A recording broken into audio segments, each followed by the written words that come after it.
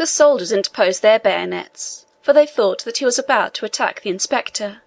The soldiers interposed their bayonets, for they thought that he was about to attack the inspector, and the latter recoiled 2 or 3 steps.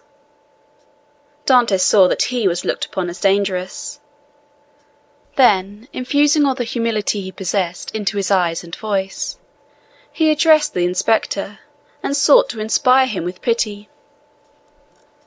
The inspector listened attentively, then, turning to the governor, observed, "He will become religious. He is already more gentle.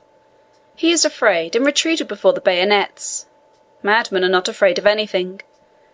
I made some curious observations on this at Charenton." Then, turning to the prisoner, "What is it you want?" said he. "I want to know what crime I have committed, to be tried, and if I am guilty, to be shot, if innocent, to be set at liberty." "Are you well fed?" said the inspector. "I believe so. I don't know. It's of no consequence. What matters really, not only to me, but to officers of justice and the king, is that an innocent man should languish in prison, the victim of an infamous denunciation, to die here cursing his executioners." "You are very humble to-day," remarked the governor. "You are not always so. The other day, for instance, when you tried to kill the turnkey." "It is true, sir, and I beg his pardon, for he has always been very good to me. But I was mad." "Are you not so any longer?" "No. Captivity has subdued me. I have been here so long." "So long? When were you arrested, then?" asked the inspector. "The 28th of February, 1815, at 2:30 in the afternoon." "To-day is the 30th of July, 1816. Why, it is but 17 months." "Only 17 months?" replied Dantès. "Oh, you do not know what is 17 months in prison. 17 ages, rather, especially to a man who, like me, had arrived at the summit of his ambition, to a man who, like me, was on the point of marrying a woman he adored, who saw an honourable career opened before him, and who loses all in an instant, who sees his prospects destroyed, and is ignorant of the fate of his affianced wife, and whether his aged father be living. 17 months' captivity to a sailor accustomed to the boundless ocean is a worse punishment than human crime ever merited. Have pity on me, then, and ask for me, not intelligence, but a trial; not pardon, but a verdict.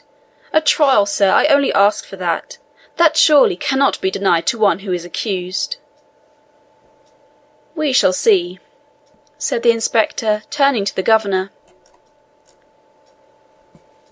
"On my word, the poor devil touches me. You must show me the proofs against him."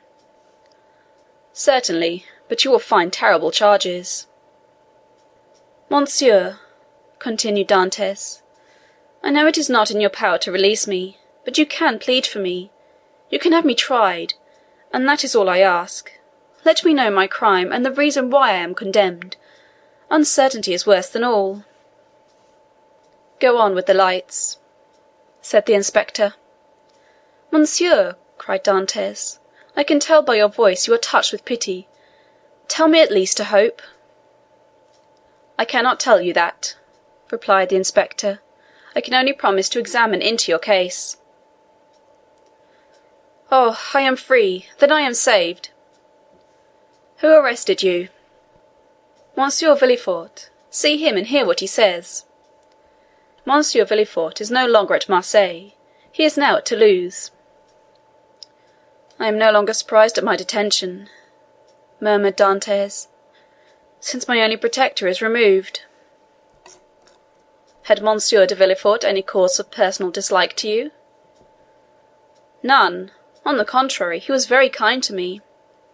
"I can, then, rely on the notes he has left concerning you?" "Entirely." "That is well. Wait patiently, then." Dantès fell on his knees and prayed earnestly. The door closed, but this time a fresh inmate was left with Dantès. Hope. "Will you see the register at once?" asked the governor, "or proceed to the other cell?" "Let us visit them all," said the inspector. "If I once went up those stairs, I should never have the courage to come down again." "Ah, this one is not like the other, and his madness is less affecting than this one's display of reason. What is his folly?"